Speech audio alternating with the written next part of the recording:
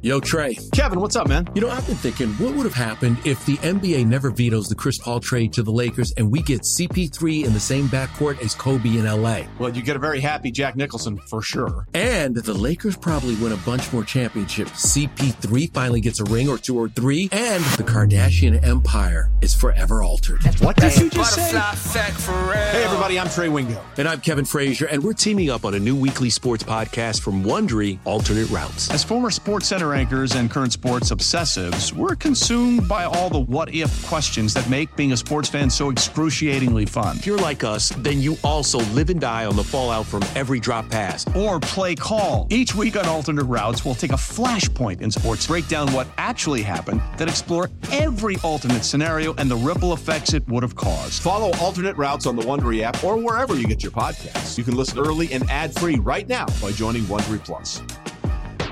All our bets for the Commanders and the Bears, Thursday Night Football, side total and props coming up next hour, final hour, power hour of the show. Narrative bets still to come for college football this weekend. A little Feliz Nari Tav. Got some hashtag spots that I think we'll be able to exploit. Looking forward to that. We will get to the monster teasers for this week, both side and total, in the National Football League. Joey Knish will join us 20 minutes from now. Pro Sports Bettor, our friend from the Hammer. Knish's college football wagers for the weekend again, coming up in 20 minutes. We will get to P2B Awards. Back to it in a moment here. But just want to remind everyone, hey, it's also to be on with our friends at Stadium, 4 to 6 p.m. Eastern every single day. Simulcast on Stadium at... Ready? WatchStadium.com, YouTube TV, Roku, Amazon, Fubo TV, Samsung TV Plus, Tubi, and more. Also, the satellite radio era has begun here on You Better You Bet Sirius Channel 217 and XM Channel 205. All right, now that we've done that, and also to our longtime listeners, it's awesome to have you guys here with us. Thank you so much. Back to P2B NFL Awards, Ken. Jake, let's fade the music up, please. I had given out the prices for Defensive Rookie of the Year when we last talked about this last hour on the show. I'll just reread the top four names on the board. Jalen Carter of the Eagles, minus 125. Devin Witherspoon, again, following his one-man obliteration of the Giants on Monday night. Witherspoon, 3-1. Will Anderson of the Texans at 8. And Brian Branch of the Detroit Lions, who's awesome. He's really good. He's also at 8-1. Any thoughts on Defensive Rookie of the Year? And then we will transition to Offensive Rookie of the Year, and I can't wait to discuss that market. And I would just, I'd add, and I know this is like public information, and you did this on the show already, just Christian Gonzalez for the Patriots probably going to be out for the season. So, like, if you see him further down the board, they haven't removed him from the market at a lot of places. Just if you see that number, be like, oh, click. You know, like, not really check. Who needs to Google his name? Like, I'm sure it's fine. I'll just put the money in. Like, he out. He not winning, unfortunately, because it's a terrible injury. But just like worth noting that the market has shifted a little bit because the third choice, fourth choice is not going to play anymore and can't win. So the only thing about this market that's interesting, and it could potentially get really interesting later, rookie markets tend to be a little wacky versus other like conventional markets like MVP or Offensive Player of the Year, because we have a track record with all those players. Makes perfect sense, right? Like we're pretty sure Patrick Mahomes is really good. We're pretty sure Josh Allen's really good. Like we feel confident that at the end of the season, those players will be better than other players. And we're right a lot of the time. Rookie markets, somebody gets off to a good start. Somebody has a slow start and picks up. Like, it's just the order of how things happen. Guys who play well in the first half and then tail off in the second half. It's a laundry list of names historically. So I would still remind people to keep an incredibly open mind. Yes, there are tweets every hour about how good Jalen Carter is and quotes about how he's like Aaron Donald and it's great. He also has like 1.5 sacks this year. And we've only played 4 games. So just like, yes, all of that is possible. And the hype is real, and he is really good. Also, like, the stats have to follow for him to win. And, like, Witherspoon absolutely crushed Monday night more than any rookie probably will crush any game the entire season, offense or defense. Also, he has 1 interception. Also, he only has the sacks that he accumulated in that game. So, like, are these guys ahead right now? Absolutely. Like, that's not the argument. The argument is like, what does it take for another Witherspoon to happen this week and a different player and 3 weeks from now and 5 weeks from now? Like, these guys are ahead, but we are way overrating the margin by which they're ahead from a statistical standpoint. Like, Carter has 1.5. any defensive lineman can get 2 sacks in a game. Like, it would take some good fortune, but it can happen.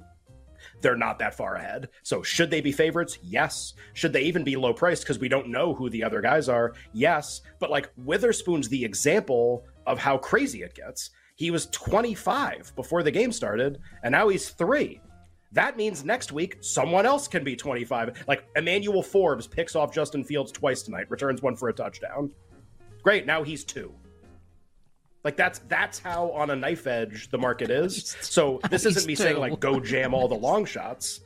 It's not me saying, like, go jam all the long shots, but, like, what I actually want to, really get people to not do early in the year is when the first favorite emerges in every market, happens every year, every award market, like, the first favorite, you almost never want to bet the first favorite.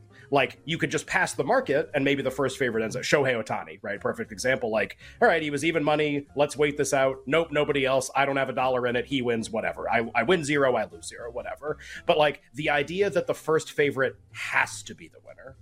Like, now I have FOMO. I have to jump. What if Jalen Carter goes to minus 500? I'll miss out. What if Josh Allen goes to minus 300? I'll miss out.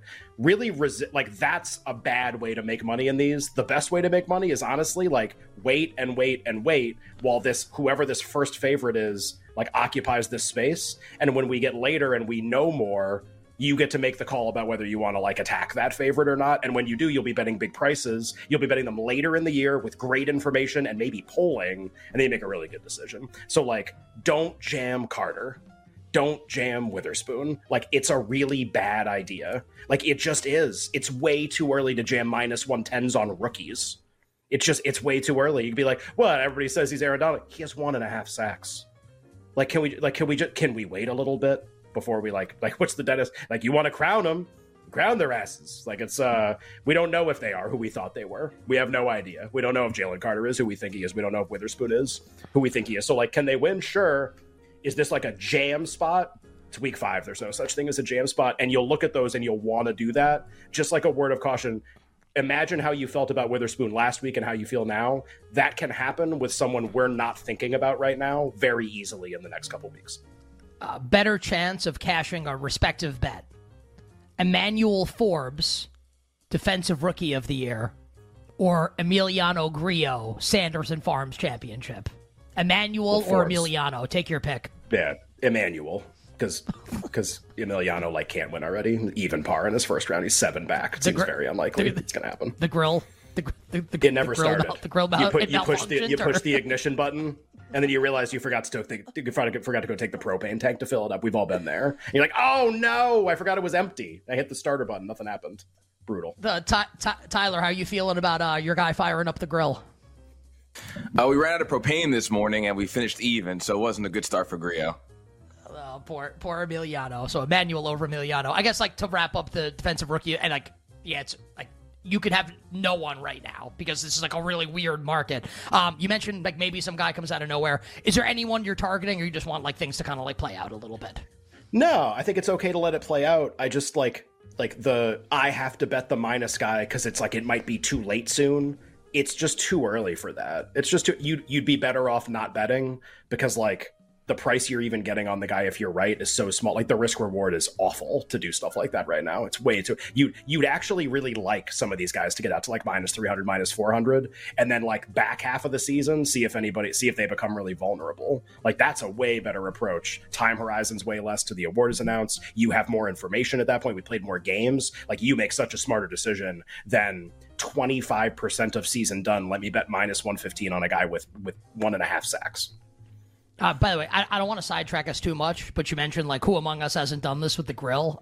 Famously, I can't grill anything. I've never, like, worked a grill before. I feel like at some point I should, like, this is a skill I should at least acquire, at least at, like, a moderate level. But what I did do, we have a bunch of stray cats in our neighborhood that I've referenced, and the weather's been really nice this week. It's been great. Feels like summer. The weather's going to start getting colder, though. I helped build, like, an outdoor cat house for, like, the strays. And we, like, put it in the area where they all hang out. So What'd you make the house out of? Like, just wood? Well, there's styrofoam inside the house and like hay inside the house that like my mother-in-law got from like, I don't know, where you get like pumpkins or whatever. So there's hay in the house and there's styrofoam in the house. It's like a right?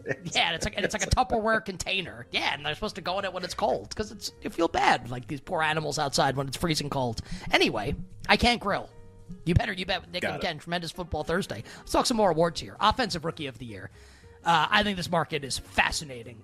C.J. Stroud, by virtue of this, incredible performances the last couple weeks, now finds himself as the sole favorite in the market. C.J. Stroud plus 175 at BetMGM, our show sponsor, the king of sportsbooks, to be Offensive Rookie of the Year. Bijan Robinson, who had been the favorite the entire year and offseason, is now plus 400. The great Puka Nacua, who means no worries for the rest of your days. I wish that I had come up with that first. Like a million people have done it. It's really good, though, so I think I'm going to say it. Nacua, plus 450. Anthony Richardson, plus 650. Devin Achane, who's going to have 175 yards and 8 touchdowns this week against the Giants, is 7. Zay Flowers, 16. Jahmyr Gibbs and Jordan Addison, both 30. Tank Dell and Sam Laporta, both 40. My guy Marvin Mims, 66. And my guy Quentin Johnston of the Chargers is at 80. Unfortunately, Quentin Johnston on a bye this week. Because I really like him. Ken, what about Offensive Rookie of the Year with Stroud now the favorite? I think this award has a chance to be really interesting. It's, I think, a little more interesting right now than some of the others. Do I think Stroud should be the favorite right now? Yes, because the market just reflects his statistics up to this point. Do I think it's possible he doesn't win? Yes. If I was trying to beat him, who would I go with? And this is where things get really interesting. So if you look at all of the really like legit other candidates, I'll say the top 6 and then kind of draw a line at that point. So Stroud being one, and then Bijan, Nacua, Richardson, Achane, and Flowers. Like if we want to just cut it there just for now. Some of them have some things coming up which could maybe or maybe not really, really impact their production going forward in the future, right? So Nacua, it's pretty obvious, like, if Cooper Kupp plays a lot, Nacua can still be awesome. It's just, like, an additional, like, high-usage player in their offense. Maybe Nacua is just not historically awesome now. Maybe he's just, like, normal awesome or number 2 receiver awesome. That's possible, and that has to be considered going forward, because if Cooper Kupp wasn't coming back, like, I might be betting Nacua to win this award if he was just going to play the rest of the year. He might, like, break the rookie record for catches. But with Cooper Kupp coming back, you have to be like, I kind of got to see it play out. That impacts him negatively going forward.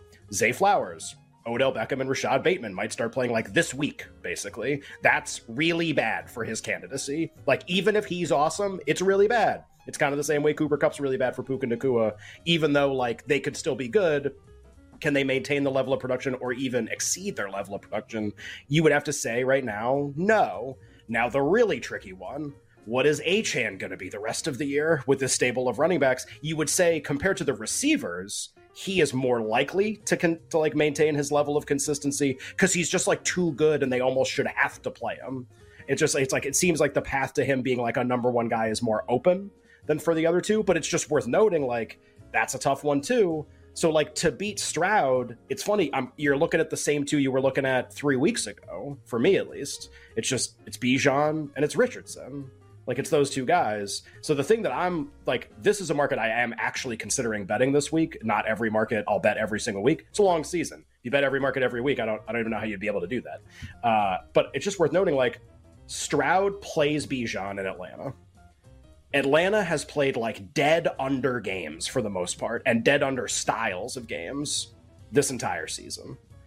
If that's the kind of game this is, it's very unlikely Stroud's just 302 touchdowns again. It's actually like an opponent and a style of game that does not lend itself to a ton of statistics. Now, maybe Bijan's the same. Maybe he just like doesn't get touchdowns, which has kind of been his thing this year, accumulates yards, whatever. But he does that every week. He's going for like 100 yards every week. It's like 100 if the Falcons aren't scoring.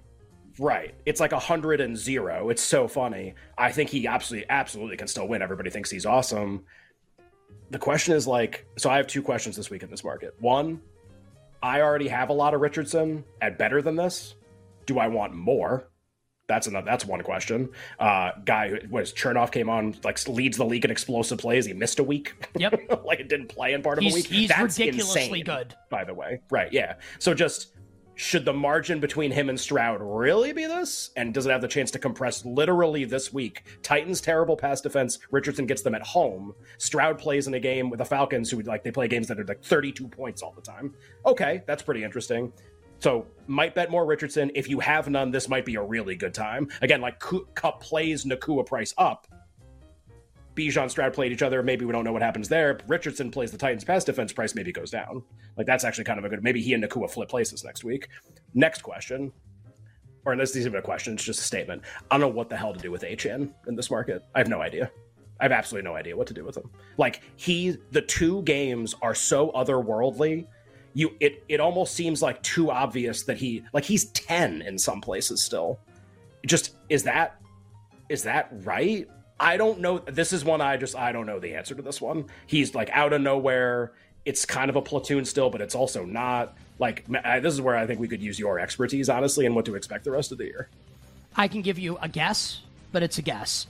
I think that Achane is likely to be the 1A the rest of the season, with Mostert and Jeff Wilson also spelling him, but also like probably playing a pretty decent amount. So I don't know that Achane's ever like bell cow running back status. I think he's always going to split time. We'll do more on this coming up later this hour, but coming up next, college football bets for the weekend with Joey Knish.